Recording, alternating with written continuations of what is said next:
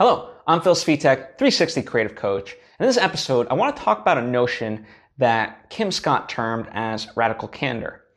And she writes about it in her book, aptly named Radical Candor. She also has actually a podcast called Radical Candor.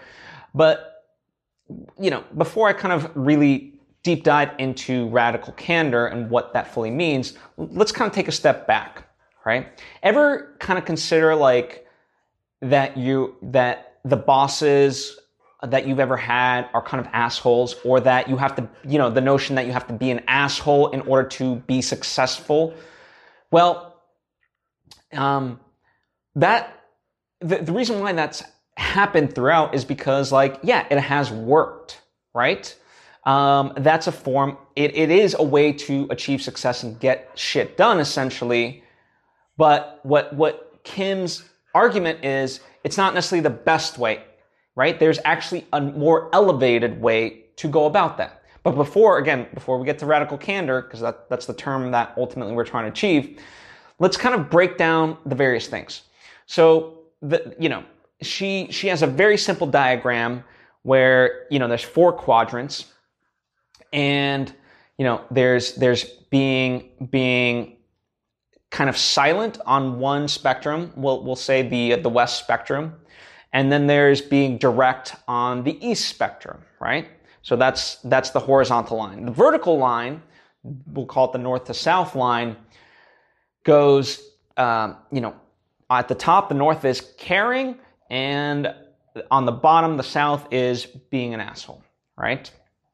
And so what happens is, oftentimes, and I've kind of fallen into this category before. The term she has is ruinous empathy. So it's where, you care a lot about somebody, and this is like the top left quadrant, where you have silence and care, where you care about somebody, and therefore you don't want to hurt their feelings, so you're not direct with them. But the reason why it's called ruinous empathy is because it comes at a cost to you and to them. At the end of the day, it creates mistrust. They don't get the benefit of the notes that essentially that they might need, or whatever else, right? You're not being honest with them because you don't want to hurt their feelings. But that's not good for them, and it's not good for you. The asshole version of that is being manipulative, right? So she terms that manipulative insecurity. And that too creates mistrust, and there's no change. You're just kind of, rather than being direct, you're being an asshole about it by kind of going behind the person's back and so forth, right? Pretending to care, but not really. And it's just not good, right? So for the most part, don't do those. Just forget I even kind of said those, right? But now let's talk about the obnoxious aggressor. That's the boss hole ass. Or that's the asshole boss. Sorry, that was dyslexia there. I don't know. Call it what you want. But anyway, the obnoxious aggressor, the asshole boss. And it worked, right? That's someone that is very direct, but they have no empathy. So that's the bottom right quadrant. And while it achieves results, it's good that they're very direct, because you can't misinterpret what they want. In the long run, it's not good, because it brings down team morale. And certainly, Simon Sinek has talked about the idea that we need better leaders and so forth. In his book, Leaders Eat Last and so forth. And that's where the idea of radical candor to me really comes in. It's being direct with somebody, not tippy-toeing around what needs to be said, but doing it from a place of empathy, right? Bob Iger to me is who was he's now the former CEO of the Walt Disney Company. He still kind of is because of Corona, but he did step down. He's someone that really exemplifies radical candor. He's someone who's very direct, but also empathetic. Now, Simon Sinek has a great kind of example of this. If there's a boss and you have a sales team, excuse me, and, someone's not been performing, for a quarter, most bosses would be like, would go to the person, this is the obnoxious aggressor, they would go to that person and be like, you're not performing, get it together or you're going to be fired. Right? That's not going to help a person ultimately perform better. That's just going to strike fear into them.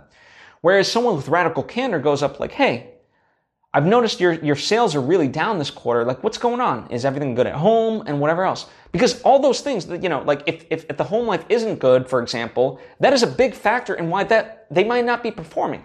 So taking the time to actually, understand like what is going on and showing empathy for the person will actually achieve that result. Like, that boss isn't tipping-toeing around the idea that this person's performance has been dipping, but they want to know why, right? Rather than just like this threat of like, fix it or you're out.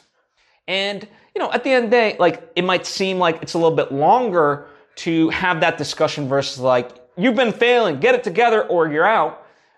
In the long term, think about it this way. That might seem shorter, but like finding someone else that is good, that's certainly a task in and of itself that's going to take time.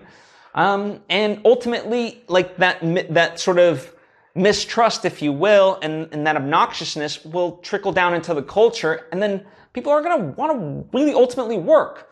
Whereas if they know that they're being cared for, man, that's a game changer. So, I would, and by the way, the nice part about radical candor is you can exercise this regardless of if you're a boss or not. Like you can exercise radical candor with your friends. You can exercise it with your family members, your coworkers, your bosses, and things like that. Too often, people have been in a position where they don't want to be critical of their bosses. But I think if you do it with actual, radical candor, you will actually earn respect. That to me is the really cool thing. Anyway, if you have any questions about this, by all means ask. If you have any thoughts of your own to add to it, please do so. I welcome it. I would highly encourage you to pick up or at least listen to Kim Scott's podcast, Radical Candor.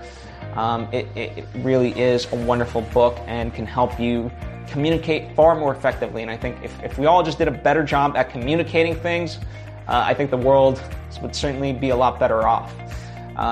Feel free to share this with somebody who you think might benefit from it. I certainly would appreciate that. And if you enjoy what I do, but you haven't yet subscribed, by all means, follow, subscribe. That way you can get the benefit of all the various lessons that I put out. You can see them right when I put them out, which is daily. My social media is @PhilSvitek. Anyway, I've taken up enough of your time. Thank you for joining me, and I hope to see you next time.